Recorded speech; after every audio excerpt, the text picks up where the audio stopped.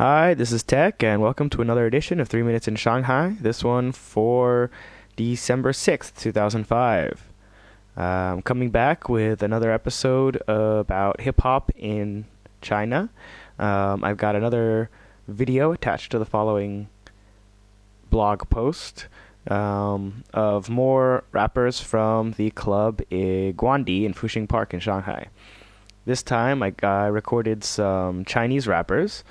Put together a little bit of a mix of a bunch of Chinese and foreign rappers, most of them rapping in Chinese, so that should be interesting for those of you who wanted to see that.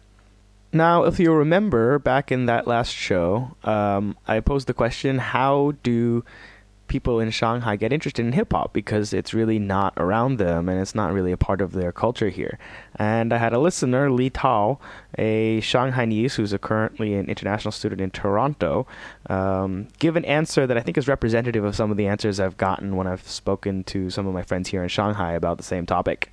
He says, many of the young live in Shanghai are very interested in Japanese and Korean stuff. A lot of Korean music and Japanese music are strongly influenced by American culture, hip-hop or rap, and this is one of the ways that they get to know rap and hip-hop. I've heard that from some of the other people here. So a lot of it is coming from the hip-hop scene from Korea and Japan, not so much the hip-hop scene in America.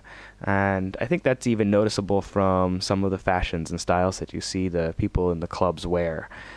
They look a lot more like the hip-hoppers from Japan than they do the ones from the Bronx. He also says many singers from Hong Kong and Taiwan do business in China, and some of them like hip-hop.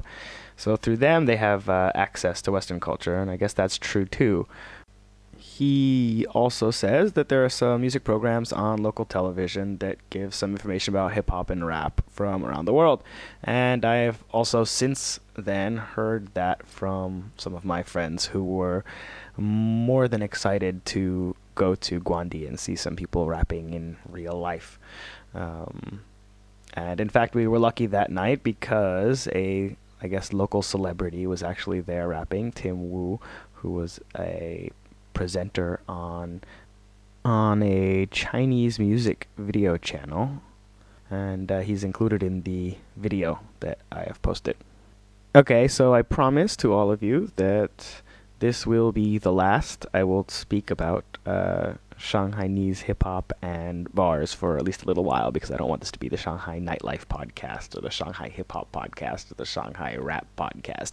And so we'll be back hopefully sooner rather than later with another show on another topic that I have already decided on. But will remain a surprise to you until you tune back in. As always, questions and comments, go to 3minutesinShanghai@gmail.com. Check out the website, 3minutesinShanghai.com. Thanks for listening.